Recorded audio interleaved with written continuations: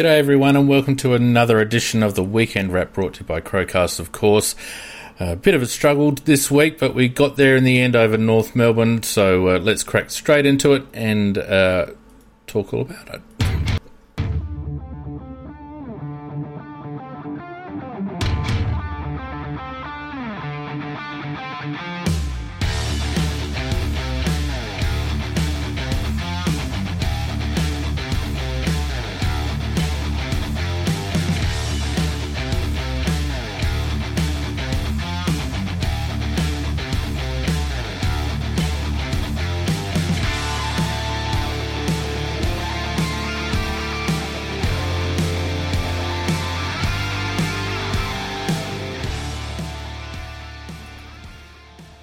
Good evening, and welcome to another edition of the Weekend Wrap. Round 4 versus North Melbourne. A bit of a struggle, but we got there in the end. Nikki, how are you?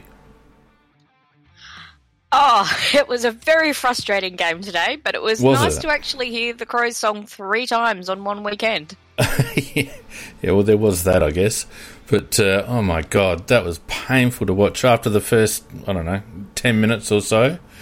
And then the last quarter was okay. A freaking nightmare until the end, yeah. They kept us guessing. Mac is around. He's struggling with technology at the moment, so he'll be with us at some stage, but he's not with us right now. So, and we do have a bit of a special guest tonight, a bit later on. One of our esteemed listeners. G'day to everyone who's in Discord, everyone who's watching and listening on YouTube and also Twitch. Get around us. If you're on YouTube, give us a subscribe and a like. That helps us with the algorithm. Nikki, why don't we just go straight into talking about... The ladder? No, the weekend's games. Come on, mate, you know. Baby. You know what's going on? There was a pause and I'm like, oh, it's supposed to be me. All right, let's whip through these while Macca works himself out, and hopefully he'll be on pretty soon. Thursday night, Nikki, the Swans getting up over Essendon, poor old Benny Rutten. Sydney by 3 points in the end, 83-80. Not a bad game to watch, actually. On Friday night, we had Port, another close one. Port getting up over Richmond, 79-77. Richmond just struggling at the minute, and Port... I don't know about you, Nick, but I didn't find them terribly convincing, but they got up. No. A Richmond supporting friend and I, she's based in Melbourne, there was a lot of messaging back and forth of, are you yelling at the television as much as I am? Yeah. So I think I was yelling at the umpires and I was yelling at Richmond players. Right. Both teams are a little struggling. Yeah, they're not at full strength at the moment, but don't mind. It's early in the season. So a few injuries going on with Port as well. Yeah, Port, I think it's good news for Dersma, isn't it? I haven't heard anything today, but I think it's good news for Dersma. But that looked a bit nasty when he went down. But was that Dersma or Butters? I always get the two confused. Dersma, I think it was Butters. Butters. Or one of the two. Whatever. He's all right. Saturday, the Bulldogs convincingly over Brisbane 73-54. 19-point win there for the Bulldogs, just going along their merry way. St Kilda, what the hell happened with West Coast? I looked at this game about halfway through the third quarter and West Coast were absolutely cruising. And, St Kilda win going away, like by 20 points. I couldn't believe it. I was like, there's actually men's games on Saturday. I was a little focused on a couple of other games that were going on that day. But yeah, I did see some of those scores, and I saw the end result. Like you, I checked earlier on, and it was like, oh yeah, it's going as expected. And like Brad Crouch's BOG, and St Kilda won. I'm like, what's going on? What's going on with the world? Brad Crouch did all right, 26 posies. So yeah, whatever. West Coast obviously caught the early plane home. We also had Carlton getting up over the Suns. The Suns would be disappointed with that, I think. Carlton in the end by 11 points. Looked the fitter side, 70-59. As predicted, and I hope people got on because it paid a right, the Giants get up over Collingwood 90-60 by 30 points in the end, although it was a close tussle for large parts of the game, but 30 points in the end is a fairly convincing margin. GWS would be happy with that, given that they've got half a team out at the moment. Sometimes that's kind of what happens when you just those little couple of players down. Everybody has to lift. Yeah, they do. Yep. It's like, well, where was that effort beforehand? Yep, that's right. As Malcolm Blight used to say, if you play above yourself, then that's your new benchmark. So there's no excuses for the Giants. Although Collingwood, to be honest with you, I reckon they're rabble. Like at the moment, their admin's cooked. I reckon Nathan Buckley's cooked. The players look like they're going through the motions. They're a club that's very much like we were, I reckoned, in parts of 2018 and 2019, I reckon. Going to need a bit of a regeneration, that club, I think. Today, apart from us, we had Melbourne convincingly over Geelong, 85-60. Melbourne there by 25 points. Geelong also just going at the moment. And the late game, Freo ended up getting up. Nasty injury to Stephen May. Oh, I didn't see it. So, what happened? Fractured eye socket. Ooh, not accidental elbow to the face from Hawkins, and it was accidental. Swelled up immediately. And they confirmed that, fractured eye socket. It was taken straight to hospital. Yeah, right. Okay. Freo getting up in the last game, 96-81 over Hawthorn, 15 points there. Let's have a quick look at the ladder, I think, while we're here. We have... I was just going to say in that Freo Hawthorn game, that was a horrible one to watch. They were both as bad as each other. Oh, who'd watch that game? Seriously. So we got 3 teams on top. Bulldogs, Melbourne and Sydney, all on 4 wins. We have Port and us on 12. Who would have thought that? Who would have thought that we'd be even on points with Port after 4 rounds, eh? Not Kane Corns. No. West Coast, Carlton, Richmond making up the 8. Fremantle, Geelong and St Kilda on similar points but just outside. Essendon, Gold Coast, Collingwood, Giants, Brisbane and Hawthorn also on 0 points. 4 points, I should say, and North Melbourne yet to score. So, North Melbourne, I think we've made North Melbourne look good today, but we'll get into that a little bit later. So, look, not a bad round of matches. There's a couple of really good games. The Friday night, Thursday night games are really good. And, of course, ours was pretty good. And I reckon, why don't we start talking about it right now, Nick? Oh, we could do that. Adelaide 16-13-109 defeated North Melbourne 10 goals 8-68. In the end, a margin of 41 points. But it didn't look like a 41-point win coming up at three-quarter time. Not after a goalless third quarter. That's right. Teams don't often win when they have a goalless quarter, It was terrible to watch in that second and third quarter where they've kicked 7 goals to 3 in those 2 quarters. And we've ended up having an 8-goal last quarter to 1 to get over the line. But, it was a struggle to watch. It really was a struggle to watch. I was scrolling through Twitter a lot. So just do I want to watch the screen? Yeah, well, we were on... there's a few of us on Discord chat, of course, and, it started off all right. They just looked a little bit lazy and playing like millionaires earlier on. And, of course, we know what happens when teams do that. They give the opposition a sniff. And that's exactly what we did. We gave North Melbourne a sniff and...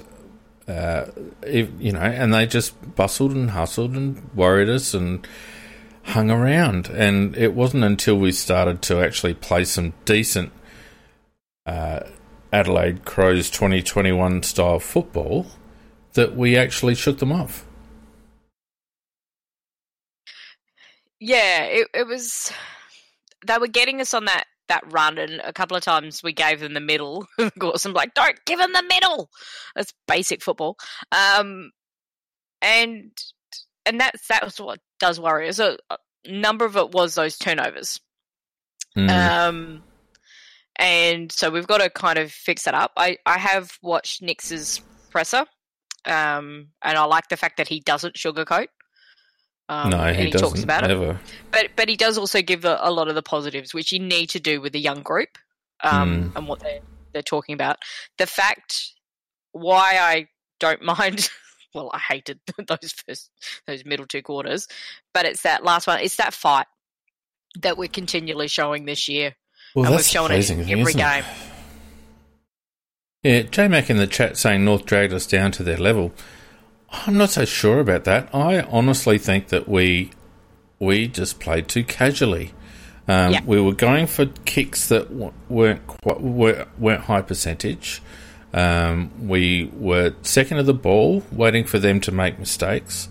We were slack with our hands, and we just played like a team that felt like all they had to do was turn up in order to win. You know what I mean? They just had to turn up in order to win, and it just isn't like that at this level. Even the worst team in the comp can put you to the sword if you give them a sniff, because, you know, they're still decent players.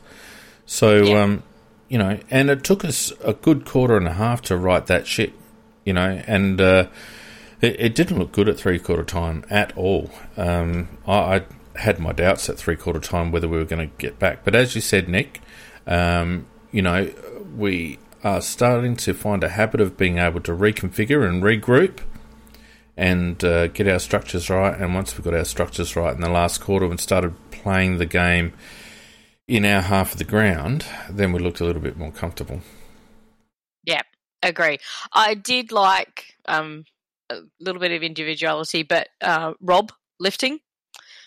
We saw a lot more of the Rob from last year in this game, and a lot of his little work. I mean, we were getting smashed in that midfield on the outside. We were getting a little bit too in close to the contest, and I think that was a bit of the makeup of that midfield a bit as well. But there were those little paddles and things like that were happening. We were trying to get that freedom to get it on the outside. The only problem is they were reading it better. Yeah. Now, Mac, are you here? No, I dragged him in, but he's not here, so we'll just keep going until he starts talking. It was a better game. What we always do. Yeah, it was a better game from O'Brien and a few others, but we'll go through those in a moment. First of all, though, let's have a look at some the lineups, Nick, because we had an interesting lineup this week. That's just not working for me right now. Interesting lineup this week with Fogarty in. I expected Fogarty to come in for Lynch, but as it turned out, he didn't come in for Lynch. He came in for Sloaney. Sloan. And that I found that interesting. I don't think it worked, to be honest with you. I really don't think it worked. But when Darcy ended up playing a bit more of a traditional role up forward, he looked all right. So what Nick said in the presser was that there was a particular job that Fogg had to do in the midfield. And he said the stats don't show it, but from the coaching point of view and what they wanted him to do, I think his wording was he had a decent game. I don't like non-statistical roles. Don't show it now. So it's going to be interesting to know what that exactly was. But I think it is definitely we may not like it, but that's what Nix wants to do with him. Look, I am not a fan of the Darcy Fogarty midfield experiment, and I think today showed every piece of evidence why he's not a midfielder. He's not a midfielder. He's not quick enough. He's not agile enough. He doesn't run defensively well enough, probably more so because of his physical limitations. He is an out-and-out forward. And I don't like that we're trying to shoehorn him in to get him in the team, when in my view, based on his output when he was playing in his suited role up forward, he offered us more than what Tom Lynch did. Tom Lynch had a good game in round one, hasn't played well since. And I just think that Darcy needs to be in Lynch's spot. I don't think he's a midfielder. I don't think he'll ever be a midfielder. And I understand what the club are trying to do with making him kind of a midfield forward hybrid type. But he is a liability in the midfield, if you ask me. Well, we'll wait and see what we actually do with him next week. Yeah. Lockie Murphy's the other one. Whether he still stays in the team. Yeah. Well, I think his output in the end up forward was good enough to stay in the team as a forward. Definitely. And I did like the way they used him and Walker when they were on at the same time. Because you have one up high and one deep. Yeah, they had that elastic band sort of system going where, they wouldn't be in the same spot as each other, want to be up and want to be back, etc. So that was good. They persisted with Billy Frampton. Billy took a couple of clunks early, and I thought, here we go. But then proceeded to play like go Frampton? back to The biggest problem that I have with Billy is that he's invariably behind. He plays a lot from behind, and I'd like to see him come at the ball and also wrestle for front position more in those one-on-one contests. Yeah, I agree. That's my issue with him, and that's why I have always preferred Himmelberg, because he actually starts from in front, and that's why I got angry the other week about Tilthorpe, because Tilthorpe plays very like Frampton from behind. Yeah. Well, he did that game. I mean, how many other games of his have you seen? Saw him in the preseason as well, and he was also playing behind. Come on, Nikki.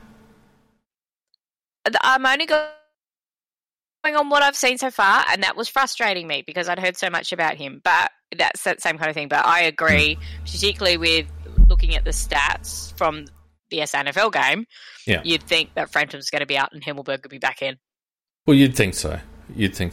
I don't know what Mac is doing. He's just sitting in there bloody commenting on the chat, and he's sitting in the voice channel, but he's not saying a bloody word, so whatever.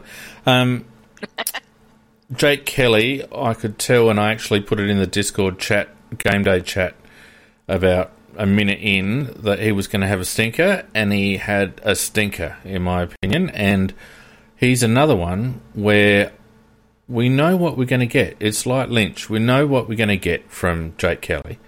And sometimes it's okay, and a lot of the times it's pretty average. And we've got a kid sitting in the twos by the name of Worrell, and I think it's time that we got him in. Yeah, he got mentioned this week, leading into by Nix, saying that that he's close. Yeah, so that possibly could happen. Yeah, he needs to come in. It's time now. We're not going to get any more out of Drake, and he's going to have the odd good game. He did look a little better the other day when he was playing a little bit higher, but when he plays in those deep defensive roles, he just worries the hell out of me, and I could tell straight up that he was going to have a bad game, and he did have a bad game. Look, apart from that, I think the selections were pretty right. We had DMAC as our medical emergency. Probably not a bad option, given that he's a runner, and it was a fast deck. And it's on Marvel. Yeah, so probably not a bad thing. He didn't get a look in the end anyway, so it didn't matter. Nick, let's just have a look at some team stats, shall we? And I'll just go through some of the head-to-heads here. And these are not going to be pretty. Well, it's interesting with the head-to-heads because I'm just getting myself set up here. A lot of it was fairly even, but when you actually had a look at how the game progressed. It didn't seem like it should be that even, but if you have a look at the timelines, I'll just chuck up disposals just to get us going here. And you can see that we actually out-disposed North Melbourne for a good portion of this of the first quarter, and then we just kind of fell in a hole. We came back to them. They actually, outpossessed us for large parts of the second and third quarter. It wasn't until the last quarter that we really started to pull away. Yeah, and I think that's a bit of fitness coming into it. Although, as has been pointed out in the chat, you saw Rowe was cramping in the third. Lynch didn't look fit, even though it was his 150th. So I think there was some little bit there. But to me, a lot of it is we actually seem to have corrected our fitness from last year for now the longer games. And particularly on Marvel, it is really that flick of the handball, fast movement, which is the best way to play that ground. Yep. Kicks were up for us, 221 to 149. We're playing a kicking game still. North similarly had a similar kick to handball ratio, but not as much. We had more inside 50s, 59 to 53. But again, if you have a look at how they were dispersed, North Melbourne were actually up on inside 50s until about the 6th minute of the last quarter. So for the majority of the match, even though we ended up being 6 up on inside 50s, we were at times way down, like 10 to 15 down during the course of the match. For people watching on YouTube, I hope that graph is clear there. It gives you a good indication of how that tracked. So, they owned the ball for a large percentage of the time, and neither team were terribly efficient from inside 50. We were slightly more efficient, going at just under 50%, North at 43, probably reflecting just their lack of talent up forward, probably, I'd say, more than anything else. Yeah. We did push them out wide. We did once we kind of, when they were trying to get into the forward line. So a lot of their shots were mostly further out. There were some that were out in front that they then just they forgot that the two really big sticks are what you're supposed to aim between. And so I thought our defence actually kind of worked well to do that. But definitely that run on the outside was absolutely killing us. Yeah, it was. What else do we have here? In the stoppage department, Riley got beaten again by Mr. Goldstein, but have a look at that. Have a look at how that tracked. I don't know whether you've got YouTube up, Nick, but at times... No, I don't. At times, Goldstein was like 15 hit-outs up. I mean, that's a big disparity. It only really came back to close towards the end of the match. There was some interesting, though, particularly in those centre square hit-outs, because there were some that were very much to Goldstein's advantage and weren't called back at all. But I thought around the ground, Rob was probably that better option. They used Goldstein more up forward, and he was quite effective there and worried us a bit when they were having their comeback. But I was pleased to see Rob clunking the marks, the one he took on the goal line, and then very smartly just like, no, I'm going to kick this over the line real quick and not that shot. Yeah. He knows he has some issues with that. So whilst we weren't doing so well in that centre, I think I could see some reasons for that. A number of the times, though, he was getting some beautiful taps down, but went straight to a North player because they were actually on the move, and all of our midfielders were too in close. Yeah. We just looked a bit light, Nick. We looked a bit light around the midfield. They have some big bodies in the midfield still, North Melbourne, and without Sloaney there, it was really left up to Rory Laird. And we just seemed to get bustled a bit. Yep. Yeah. And I thought Lairdy's after-match interview was interesting with him being tagged. And he admitted, I didn't handle it well. And yet you'd probably put him in close to our best players. Yeah, I liked his answer. And working through that tag. Yeah. But I should have seen Key step up a little bit more, but they didn't till the last quarter. Yeah. I like Lairdy's the way he responded to the questions about him getting tagged because he didn't look comfortable at all. But he stuck in there, and around the grounds he was fantastic. So can't really fault him there. We saw that last year when he was getting tagged and he didn't quite know how to cope with it, and he kind of went back in his shell.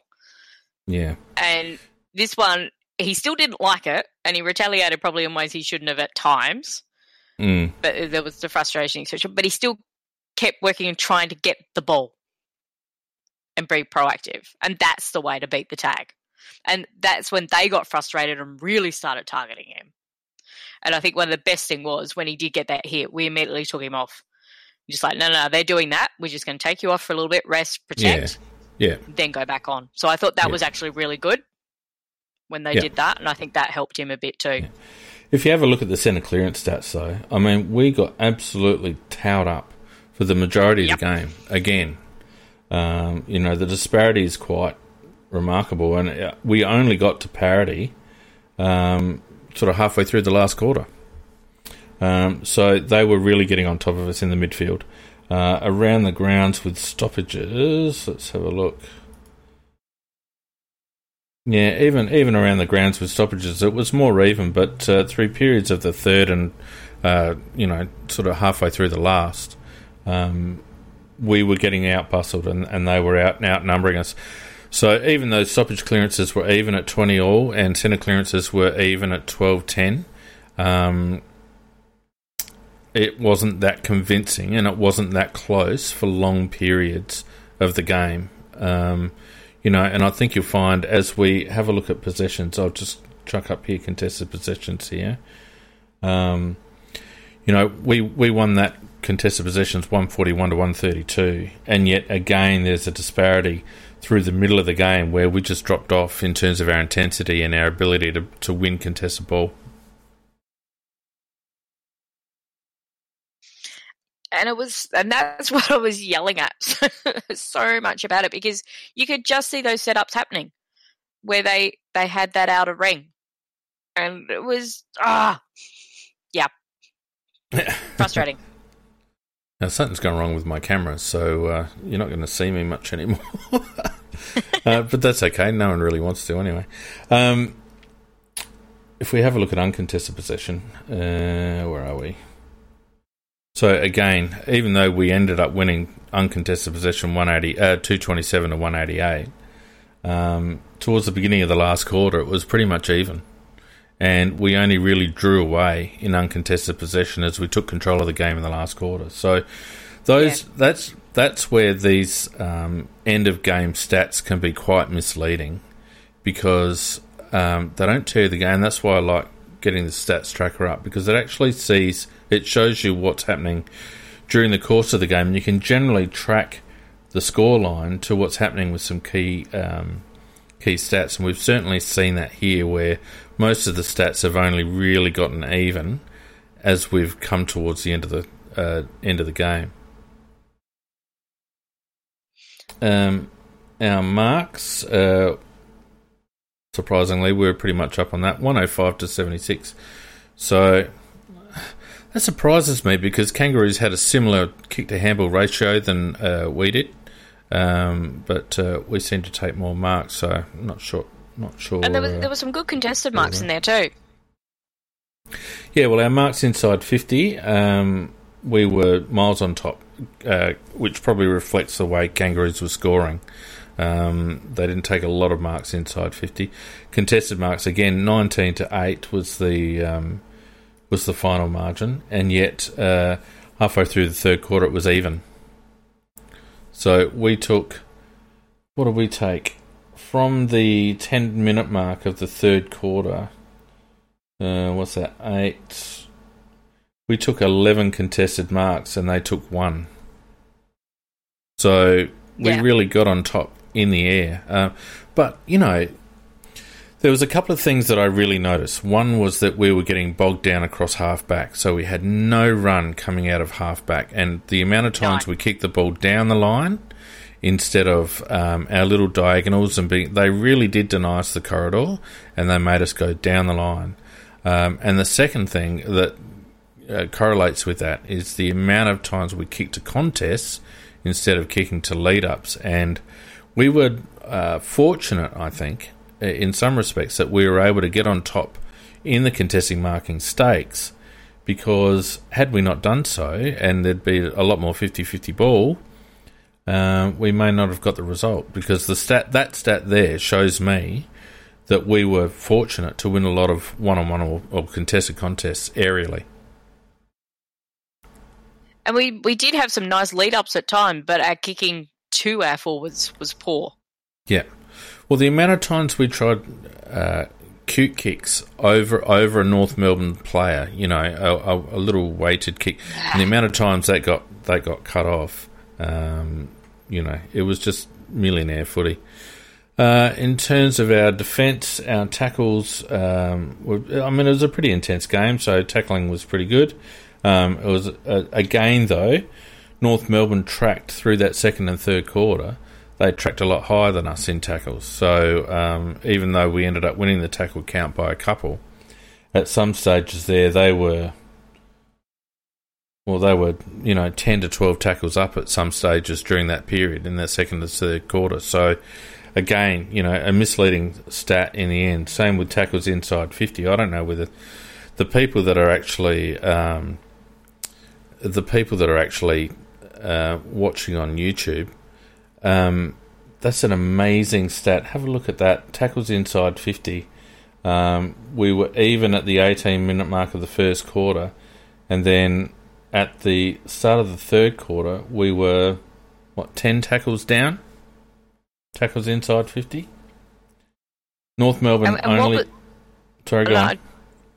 What was our missed tackles? Because the number of missed tackles. Wow, they don't take that was another frustrating aspect of we just reaching too far. We weren't making sure, or they were just breaking it too easily. Yeah, the Kangaroos did not lay a tackle inside 50 in the second half, and we upped our intensity. We only had 2 tackles in the inside 50 in the first half, and I think that's reflective of the fact that we had Lynch, Walker, Fogarty, and Frampton up there, and also McAdam, who isn't really. He's got to work on his defensive game. So we were very, very top heavy, and they were able to waltz the ball out. It really, and this is where I'm getting at with regards to Fogarty. I'm happy that he was in the. I'm happy that he was in the game. I'm happy that he got selected. But having Tex, Lynch, and Fogg in the same forward line makes us a very slow forward line defensively. And it's a real concern. Yeah, to me, Lynch is the one that's a liability at the moment because he's just not performing. I agree. Now, just while I go and get a cable, Nick, to try and get my camera going, do you want to talk to Ray? I'm going to bring Razor Ray all the way from the United States. Where are you, Ray? Let me move you down. Hang on a sec. Hope you're ready, mate, because you're on. Ray, how you going? Going good tonight, guys. How y'all? Oh, you're a bit quiet, mate. Can you get closer to whatever you're speaking into? Yeah, how's that? Yeah, that's much better. Better. How y'all doing tonight? Pretty good. Now, Nick, have a conversation while I go and get a cable. I'll be back in a minute. So, I mean, you've got one of the good names there with Razor Ray, but how on earth did you end up following the Crows? Well, long story short, I used to live over there doing work for the family, and then I hooked up with an Adelaide girl, and I always liked footy, and her team was the Crows, and so they became my team. Well, that's very good. So did you manage to catch the game today? Oh yeah, I boiled the game today down to the good, the bad, and the ugly. So I'm suggesting the ugly is the largest part? Well, the ugly would be Billy Frampton, because he had another horrible game. He had a horrible game last week. I think we discussed it last week about he really needs to sit out a bit. So that was the ugly. Yeah, and you would know listening to us that I'm quite a big fan of Himmelberg, and I think we were just kind of waiting for him to get some form in the SNFL. Yeah, I know. I totally agree with that. Yeah, I think he'll do better. He just season him up a bit. And definitely, I'm watching him against South Adelaide last week in the SNFL. His ruck work has also improved incredibly, so he can do a lot more pinch hitting for Rob. Yeah, agreed. And it'll free Rob up a little bit, break him, give him a break during the game. I think he likes to shoot a lot, but because we've literally got him and Strawn, and sorry, Strawny, but no, we do kind of need to keep Rob in the game as much as possible. Yes, agreed. Bit inspiring. Now, it says a lot about technology that we can't get a bloke from, I don't know, wherever Macca lives, down at the bay or something in, but we can get a bloke from, where are you, Ray? You're in Texas, mate. No, I'm in northern Nevada. Northern Nevada, yeah, fair enough. And what's the experience like watching Aussie Rules football in America? I don't suppose you have any mates coming over, having a beer and watching the game, do you? They don't watch it. I have invited a few over, and they're frustrated by the officiating. So are we. Well, they're screaming at the TV also. That's a tackle. That's ball. So it's they don't really understand it. They don't follow it. So that's probably why I like the Crowcast, because I get to talk about the game with other people that follow the game. So it's nice. It is good like that. It is good to have you on board, mate. And PJ Crows wants to know, how do you actually watch games when you're being based in the US? Because aren't they on a couple of channels? Well, they use Fox Sports usually would show one game a week, maybe two. But I've been watching it on the Watch AFL app, global app, so it's worked out fine for me. And it's I catch a few games during the weekend, and then I watch the rest during the week. So it's nice. I like it.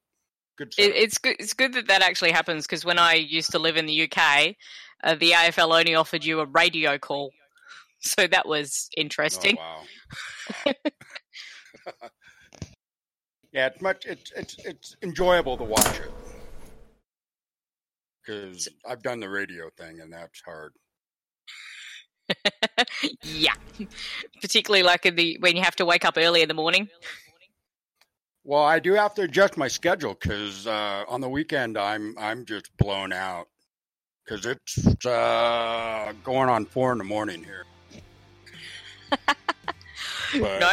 it's a sacrifice to at least enjoy it with other people that enjoy the game. I don't have that here, because nobody knows what Aussie Rules is, or because we call it Aussie Rules, so, Which is what it's supposed to be called.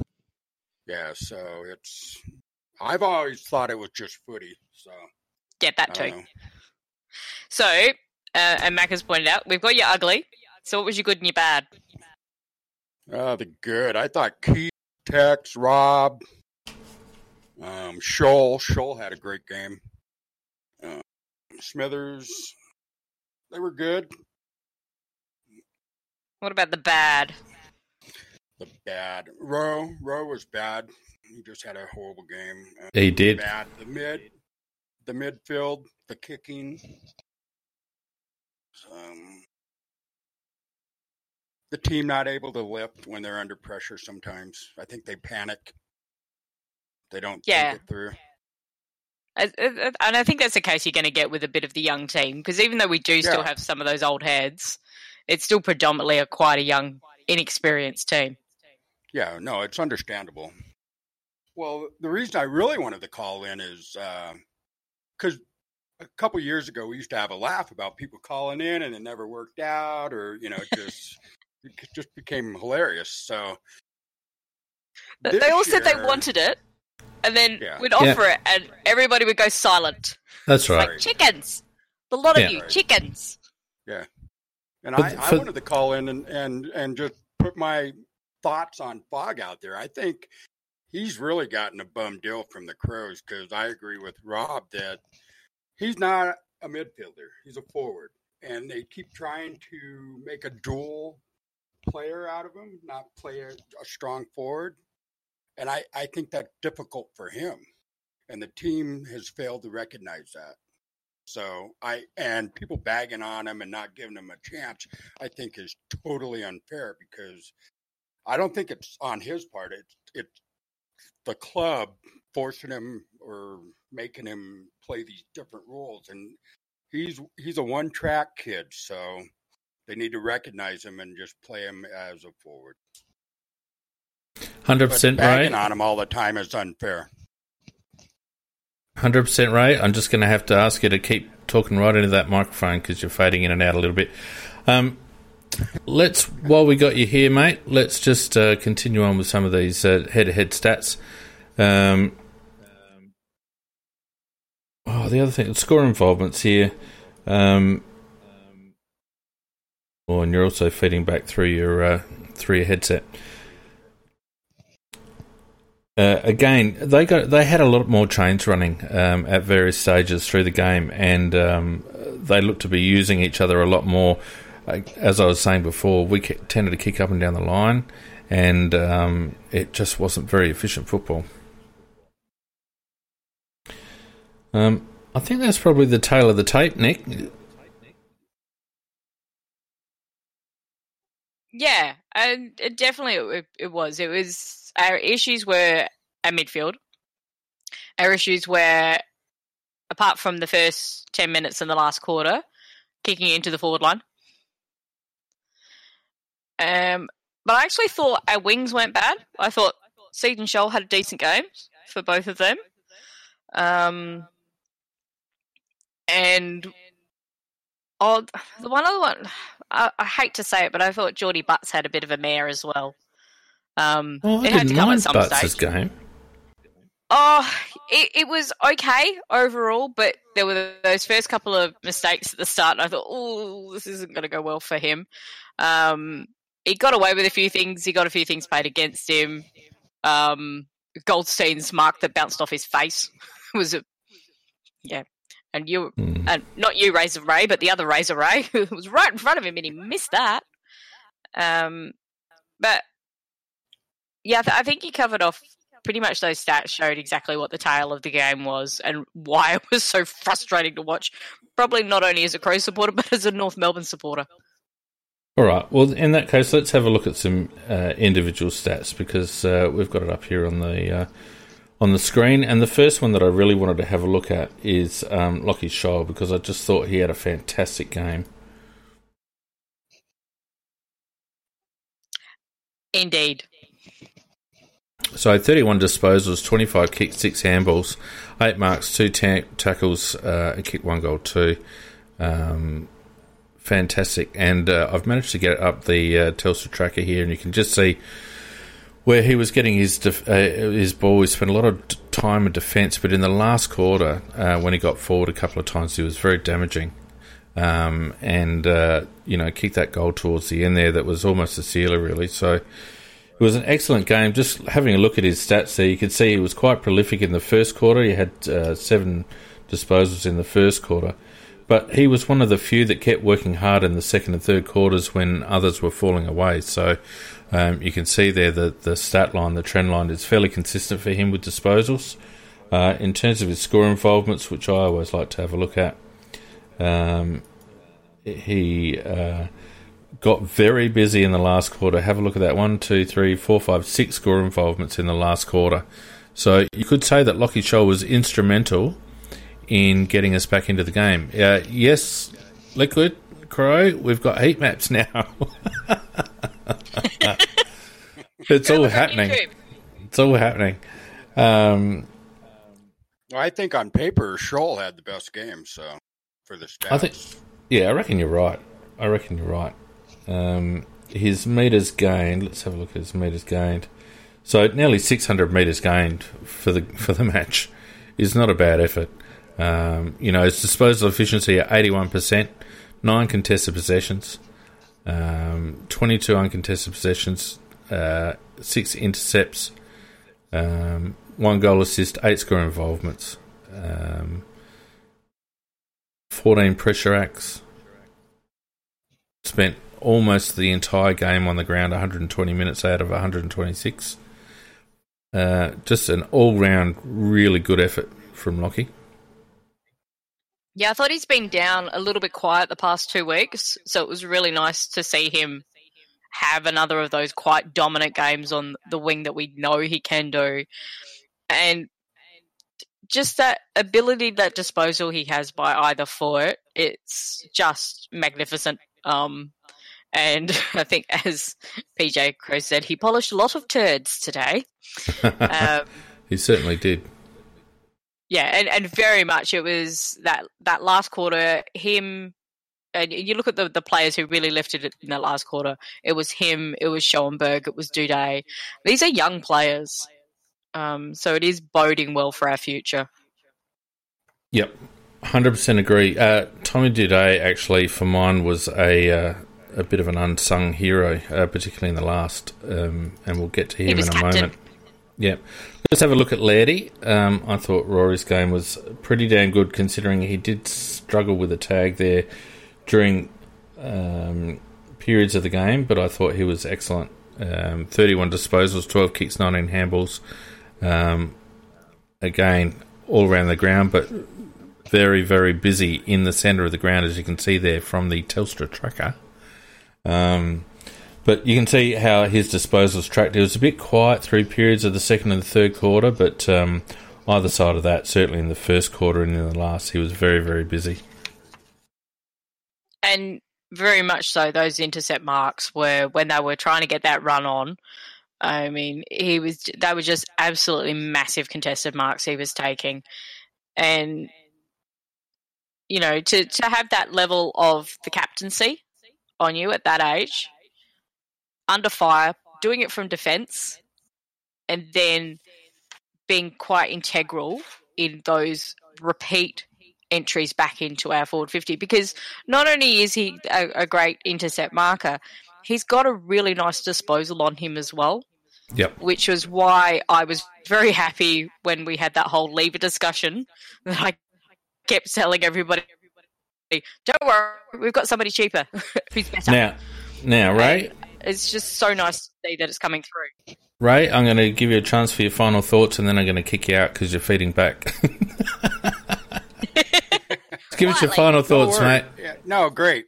Hey, thanks for allowing me to call in. It was great. It was fun. And you can stick it up everyone else that's in the chat. Thanks, Ray. Hey, thank you guys.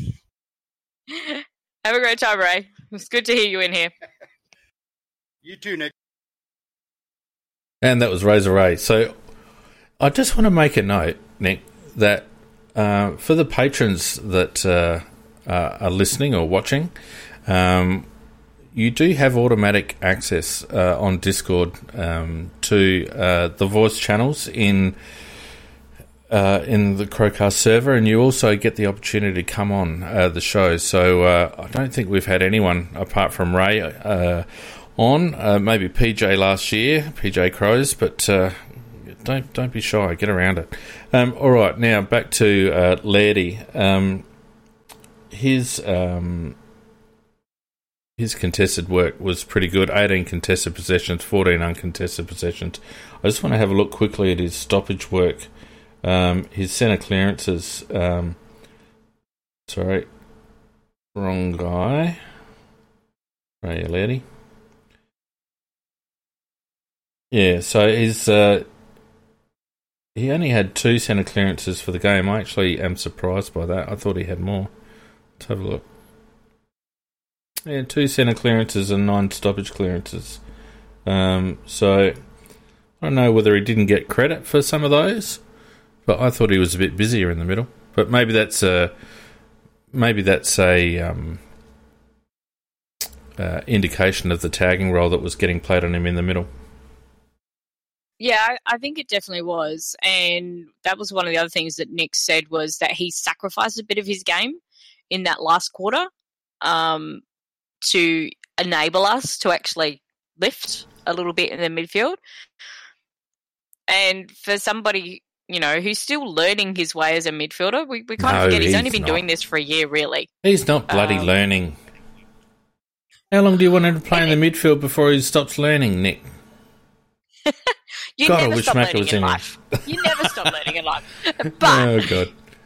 But going from that running halfback flanker to an inside midfielder in a way, and literally he had to carry the midfield today.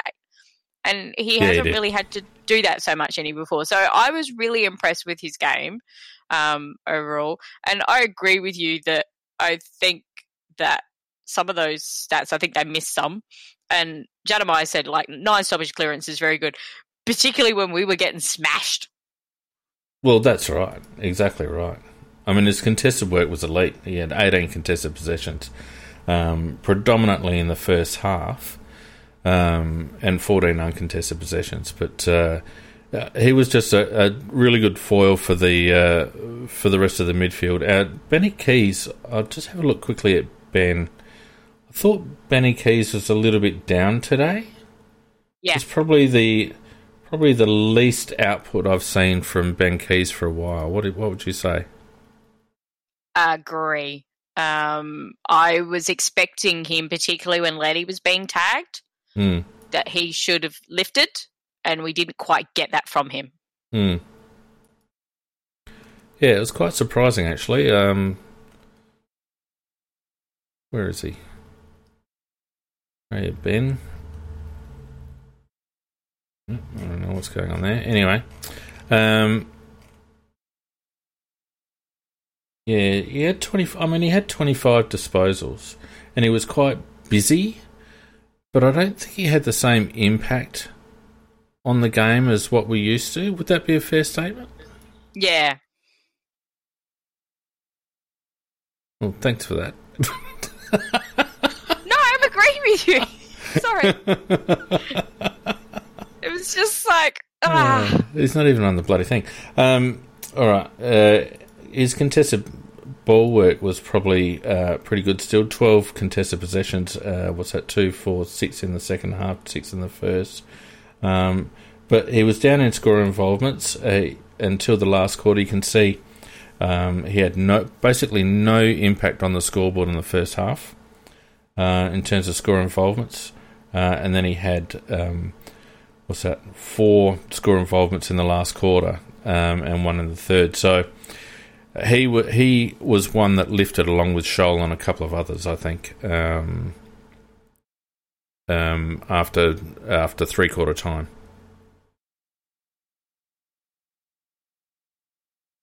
Yeah. No, I'm trying to think of who else that really did lift, and there wasn't a lot. Because to me, even though Rob was getting beaten, to me he was fairly consistent over all 4. I actually thought Brodie Smith played a pretty good game. Yeah, particularly when we were getting challenged and we were losing a bit of that run. He really tried. There were a couple of those. I did see him when he got his knee looked at, but he came back on and seemed quite fine. I want to know who the hell was on Stevenson, because it didn't look like we had anybody on him. Well, Brodie Smith, he had 22 disposals, 19 kicks, 3 handballs, 7 marks, 3 tackles.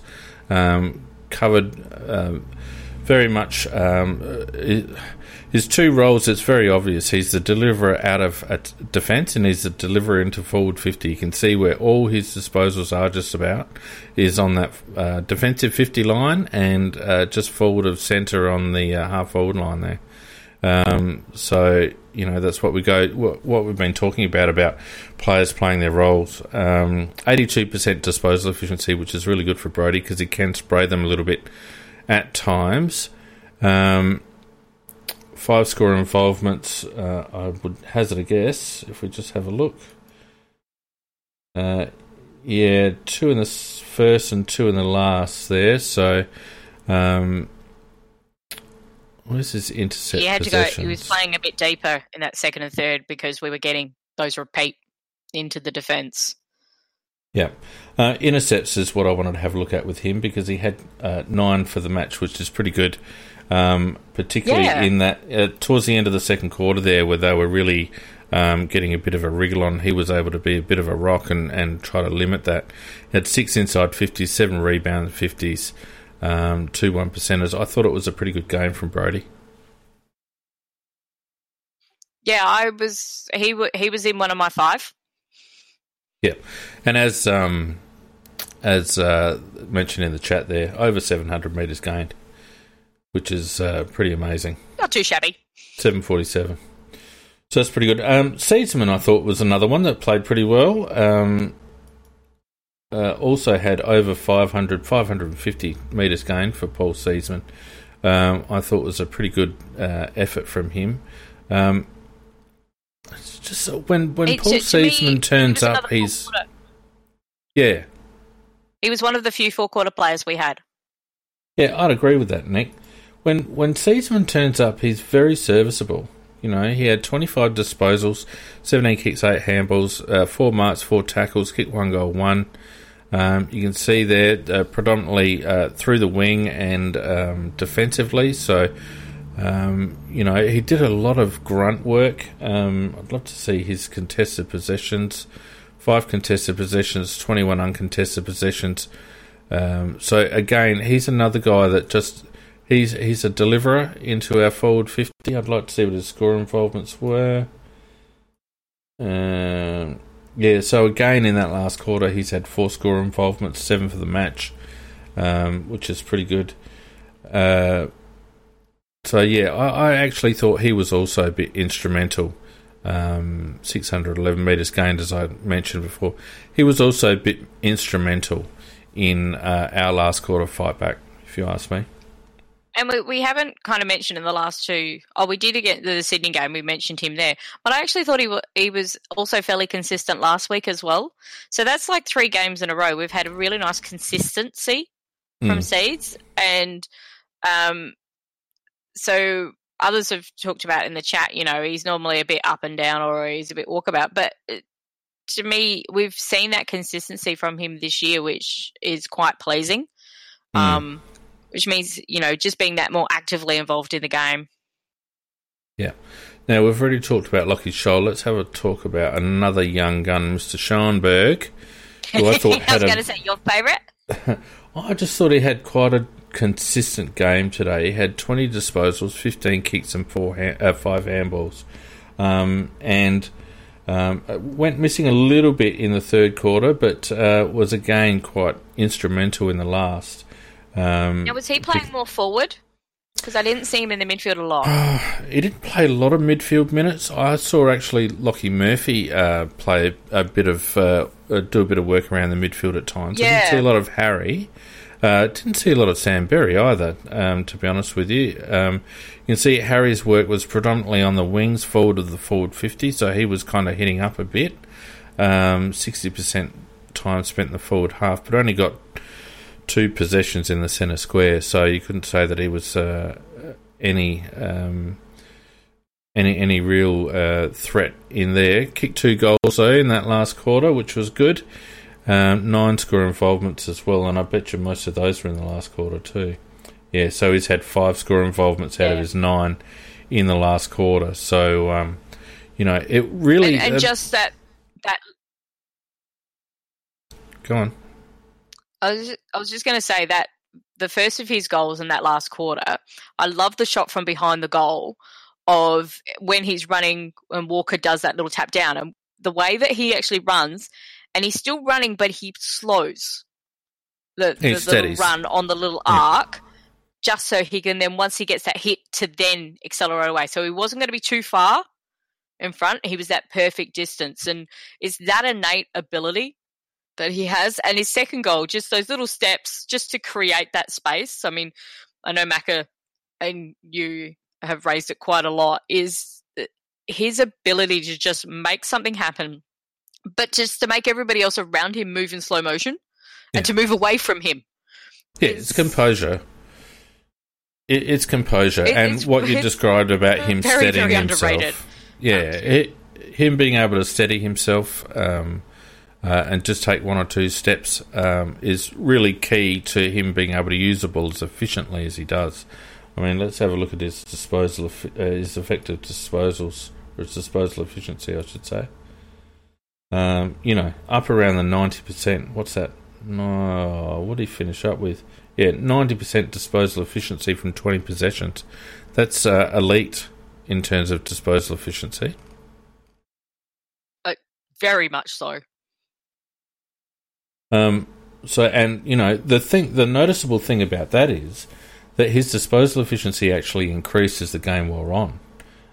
He was down around the 50% in the first quarter. So that shows me that he was running on top of the ground in the last quarter, and he used the ball particularly well. So I liked Harry's game. And that's what he's been working on, was getting his aerobic capacity up so he could play more midfield. And I'm telling you right now, Nick, once he can run a game out in the midfield, he's a Brownlow medalist. Definitely. He's absolute silk. And a 300-game player. Touch wood. Yep, touch wood. Tommy Doty's probably the last one that I want to have a look at. The stats probably won't tell a huge story, but Tommy, I thought, as I mentioned earlier, was just a bit of a rock for us down back, particularly in that last quarter. The one that I'll have a look at is his intercepts, because I'm sure in the last quarter that'll kick up. Yeah, so he had 4 intercept possessions in the last quarter, and I probably remember all of them. Just on that, backward of half forward there, just standing in the way when we were able to get repeat inside 50s. Yeah, just right by the interchange gates. That was his spot. You kick it to there, he's going to mark it. Yep, and you can see from his hotspot tracker there, he played quite deep for most of the game. But when we were able to push up and get some field position, finally, he was able to get those possessions a little bit further up. Had 18 disposals, 11 kicks, 7 handballs, 9 marks. I reckon those marks might have been, 3 in the last quarter. And I reckon they're probably all contested too. Let's have a look. 2 of them were contested. Yep. So 9 contested possessions, 8 uncontested possessions, 11 intercept possessions, as we just spoke about before. His score involvements is interesting for a guy who's played so deep. His score involvements 6, including 3 in the last quarter. So it just shows that he does something with it. He uses the ball very well when he's got hold of it. 5 contested marks, 377 metres gained. I thought probably Tommy's best game for the season so far. Agree. And even though he did have some issues one-on-one, but he's like up against Goldstein. So they did really try to mismatch our defence. And I thought the way that he controlled the defence, and he would actually, you could see him actively, telling Butts, go, no, you on them, I will take this player. And things like that. So the on-field leadership, which we kind of known about, but it was just so nice to see that little step forward. And he is very much a captain in the making. 100%. You can tell that he's fully invested in what's going on, and he just needs 50 games under his belt, that lad. Now, a couple... Will Hamill, I thought, had an interesting game. I'm actually a little bit worried about his ability to rebound from head knocks at this stage, because he copped another one that looked a little nasty. He got cleared, though. So I was very surprised to see him back on the ground, because I know we're very... not concerned, but we very aware of what he has, particularly those concussions from last year. I know another one that also has issues with concussions because of the delayed symptoms is actually DMAC. And so the club was often very conservative about it. So the fact that he came back on, and he actually didn't play too badly when he came back on. So that was, to me, that was okay. And it was good that we took him off. But he didn't, he was struggling early on, I think, with a little bit of the matchup. And that's something he's got to work through because he's a very good defender. Yeah, well, he had 7 positives during that lean period in the second and third quarters. Finished off the game with 3 after 2 in the first. So you're right, Nick, and there was obviously that period of time where he was off the ground getting assessed as well. So, you know, a lot of work in the back half, a little bit going forward towards the end. 5 contested possessions, 10 uncontested possessions, only turned it over twice, 5 intercepts. We got there 4 marks, 8 pressure acts, gained 200 metres. So, you know, I mean, Will Hamill's a work in progress. I'd like to see him put on a bit of beef. He obviously needs, I think, he's so slight that he needs to put on a bit of muscle around the neck and shoulders to kind of help him stabilise his head a bit because... like the one that he got, the one that put him down today was fairly innocuous. Yeah, and that's what can kind of happen because I've had one of those before, where it's more the whiplash that gets you. Well, and that's what I'm saying. That's what a strong neck will help you with, that whiplash. That's why the Grand Prix drivers go through all that neck training. But I like what they're doing with him to teach him how to be more defender, because he's not bad at it. But that AFL, that step up from the SANFL to the AFL is quite a bit more. And then you can see that he's very much the like-for-like replacement with Brodie. Oh, 100%. He's Brodie's understudy, there's no doubt about it. And you can imagine in the future him, Wayne Miller and Lockie Scholl, although I think Lockie will play further up. But, Worrell and those types running off halfback will be excellent. So I don't think it was a bad game from Will, and I hope he's all right with his head. Now, players in trouble. Let's start with Tommy Lynch, because I know the club loves him and he's a leader and all the rest of it. Macca! I just heard Macca. It was a small cameo, and then he ran away. Is he gone again? I have no idea. Macca, we missed you. Macca, we can hear you, so do you need me to mute you? I think possibly. I'm going to have to mute him because otherwise he's going to make a fool of himself. Oh, shit. That's pretty funny. Where are you, Mac? I'm just going to mute you, mate. There you go. Right. Lynchy. Yeah, Lynch. So he had 17 touches. From your lead up forward, that's kind of what you want. What are we whinging about, Nick? Yeah, but what was his efficiency regarding those 17 touches? His disposal efficiency was started off quite high. The first half he was up around 100%, but ended at about 77 or 78% disposal efficiency. 71, yeah, I thought a lot of his disposals were poo. Well, second half he was shocking. Second half he had a bit of a mare. If you have a look at his effective disposals in the first half compared to the second half, he only had 4 effective disposals in the second half and 8 in the first half. So out of his 17 disposals, he had 8 effective in the first half, 4 in the second half, and the rest were ineffective.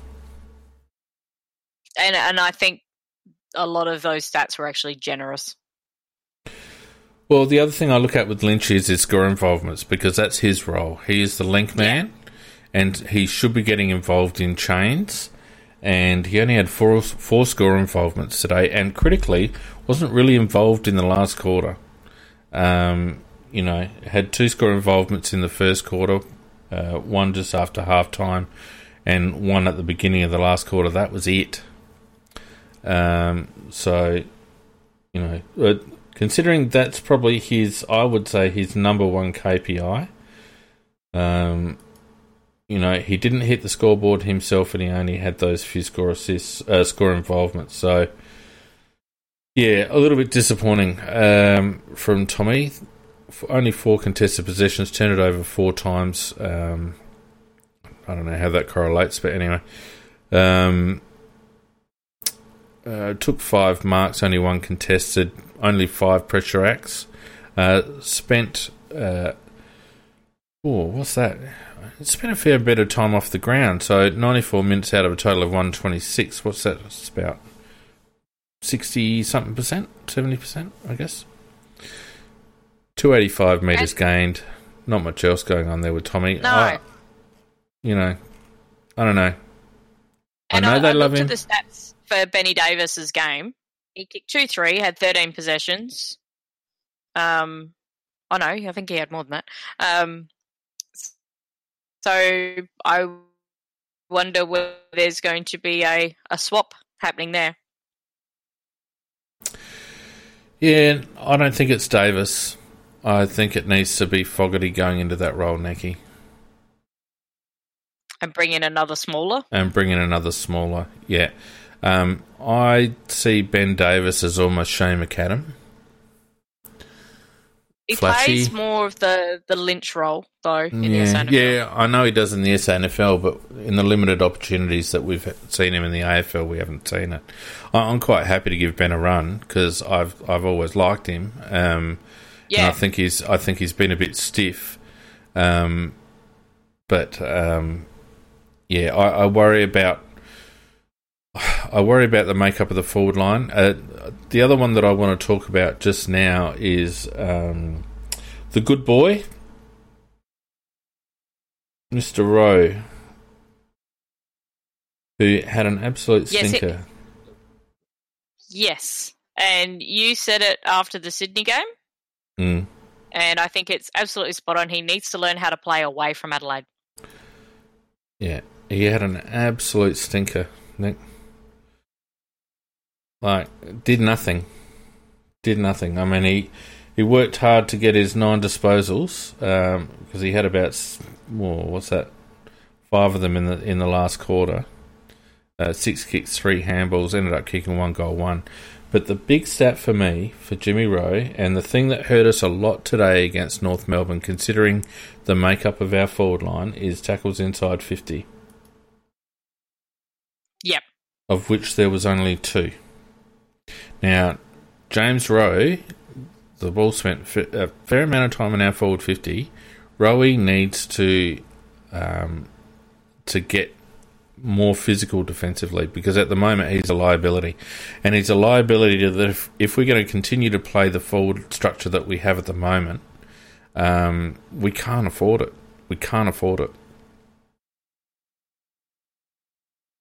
No. And it was interesting watching between him, McHenry, and Murphy. So you saw Murphy get a bit of run in the midfield. McHenry, yes, he gave away some stupid frees and everything else, but he was involved all 4 quarters. Rowe we only really saw until the last quarter. And that's 100%. not... We need that consistency. If you have a look at his score involvements, he had 1 score involvement to the last quarter, and then he had 3 in the last quarter. What we didn't see a lot of is him getting up the ground. I'm a fan. I really am. I don't think he's fit enough. And I think that was my impression when we brought him in, that he wasn't going to be fit enough. And I still think that might be the case. Mac, are you there? I reckon Fiend's new to me. Macca, No, you we there? can hear you. Have I finally got this fucker to work? Watch your language. Yes, you have. I've only been here for the last hour and a bit. Well, that's not my fault, mate. Well done, Macca. We're talking about Rowe. Rowie, yeah, didn't he have a shitter first half? I mean, he had one kick, one mark, one tackle for a whole half of a game, and he made a slight amends in the second half, but gee, his first half was terrible. I kept asking the other people who were watching the game with me, is he on the oval? Yeah, he was almost unsighted.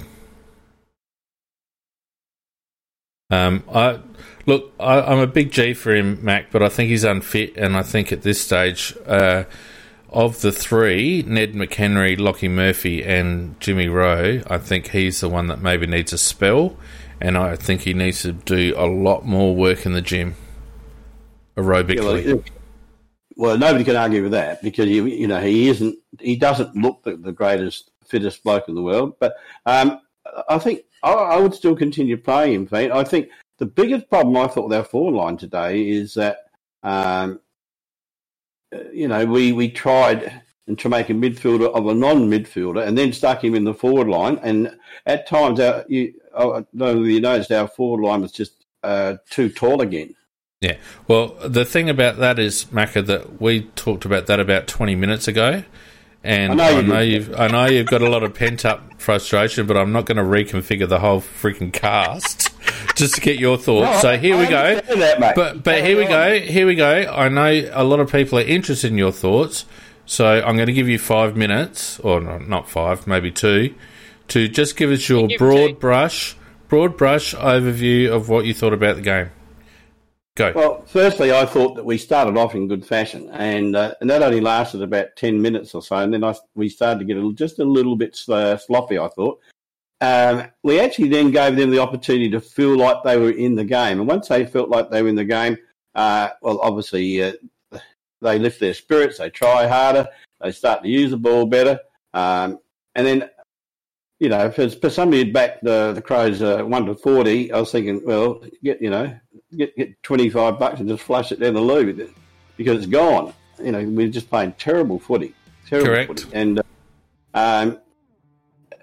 it was at three-quarter time. I made the great statement, we're going to lose. We're going to lose because we're just not playing well enough. But I don't know what was the magic switch button. I just have no idea because of the fact that everything we did wrong for 2.5 quarters, all of a sudden we started doing right. And you could see also we altered our structure when they had the ball in our forward line. We made it almost impossible to get the ball out, whereas that wasn't the case earlier. And I don't know.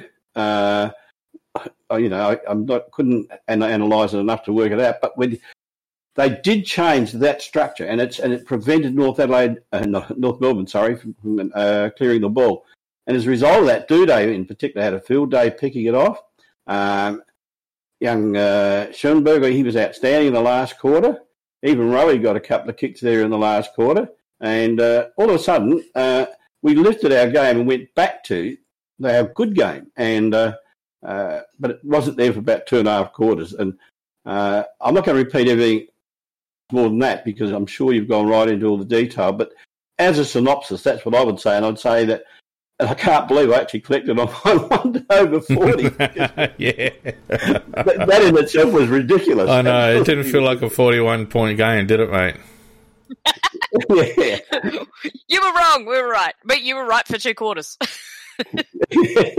So I think I have been hearing on and off what you guys have been saying. I think you've summarised it very well. I'm not so sure. Razor Ray, I'll kick you up the arse, mate, even though you're in America. You don't take a breath, you'll pass out, mate. Well, he managed to get on the bloody thing. You didn't.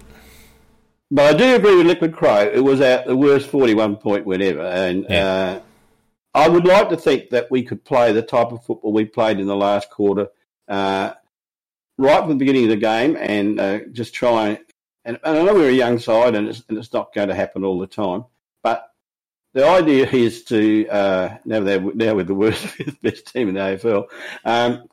Just to try and I don't know what, as I said, I don't know really how they changed our structure, but the structure was perfect in the last quarter. That's haven't got much more to add than that, other than to say that there were two outstanding players. Lairdy, who won, I think it was 15 contested possessions, and he had his 31, it might have even been more.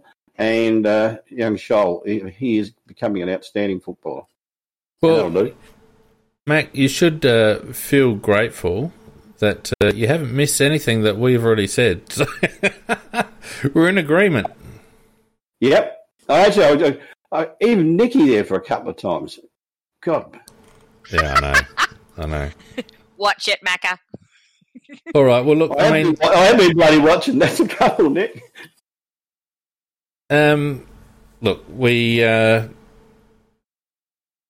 really got much more to say about it, really. Who have we got next week? We've got Freo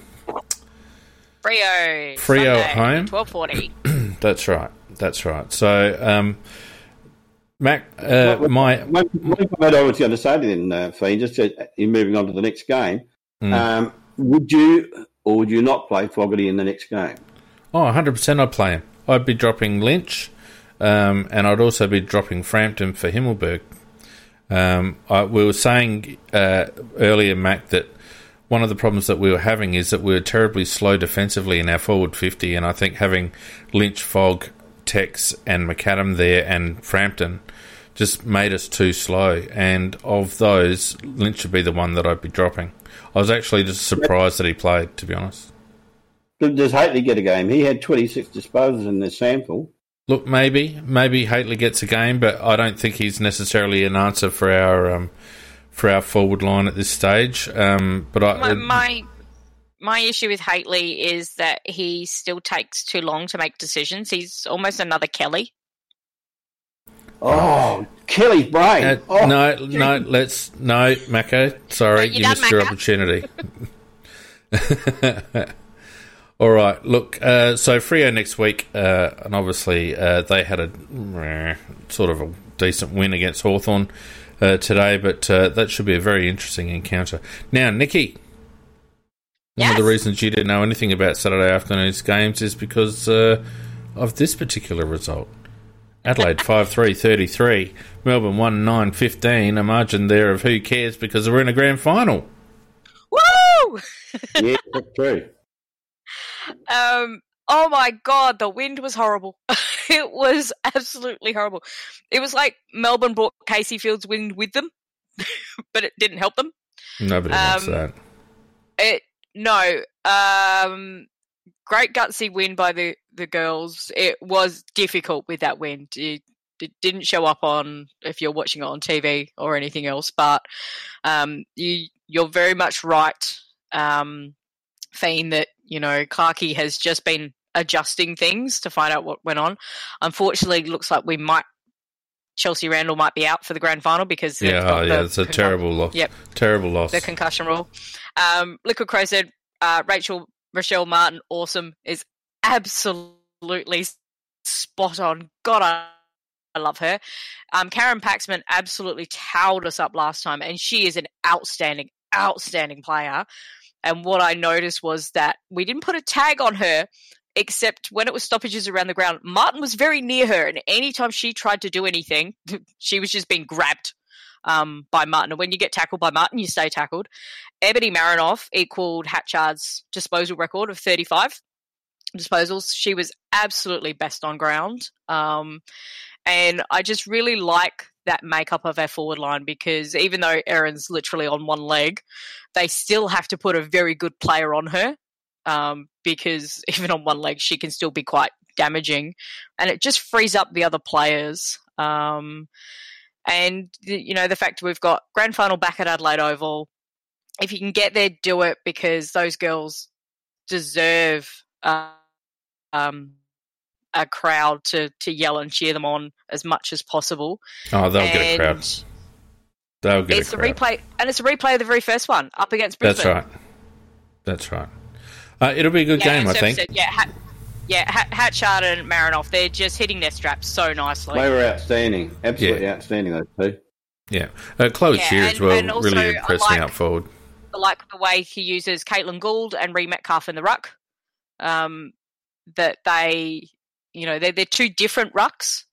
And so they actually, depending on what's happening and who the opposition is, he'll mix and match as to who starts and where they play. And I thought Metcalf, who's been a little bit down, she really picked up her game on the weekend, and the way that they reacted. And that's the first time I've seen them sing that song with that much gusto this season. Yeah. It just felt so much to them. And, the fact that there's very limited players in the All-Australian team from our team. We're just such an even team, which I think has boded well. And that's why we dominate. Seriously, what's that all about? It's ridiculous because they don't rate us so much. I did love the commentary kept reminding over and over again that Sarah Allen is an All-Australian defender, and she is quite simply one of the best key defenders they have in the league, but we use her to free her up as well. But, that tackle she made in the last quarter, last quarter or third quarter, and then got the holding the ball. I mean, she's not the quickest player, but she's just smart. You can just tell that she's coached by Peter Caven. She just plays so much like him. She's such a clever footballer. And I did love that most of our defenders in the AFL team named her as their favourite player, which was quite funny. So Dylan Allen is spot on. The AFL wanted Collingwood versus Melbourne at the MCG. The umpiring was interesting. They were not consistent. And so they were allowed to tackle, but we weren't. That's what we figured out part of the way through the game. Never mind.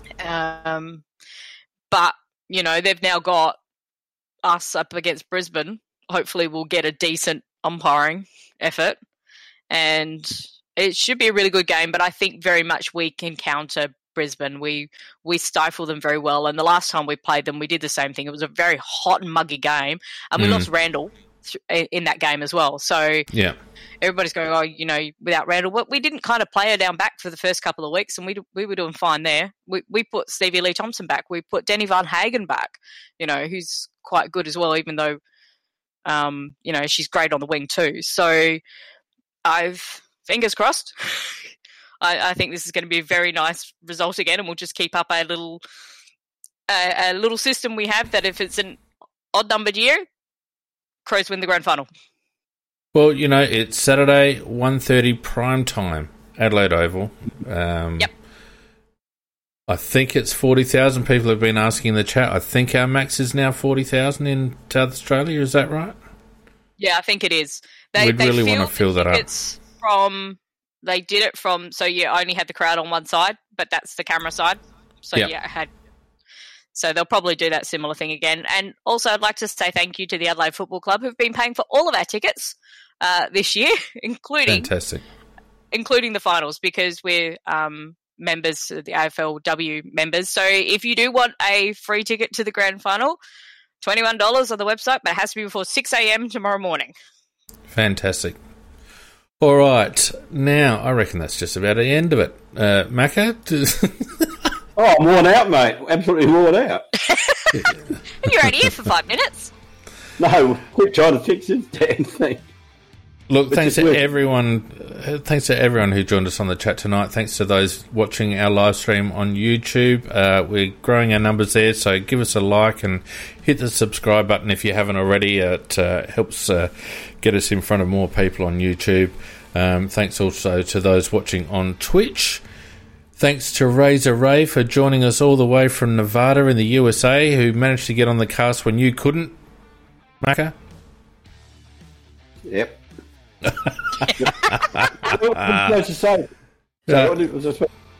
It's all good, mate. It's all good. All right. Well, thanks, guys. We'll see you again next Sunday. Good night. Night. Oh, thanks for listening. Night.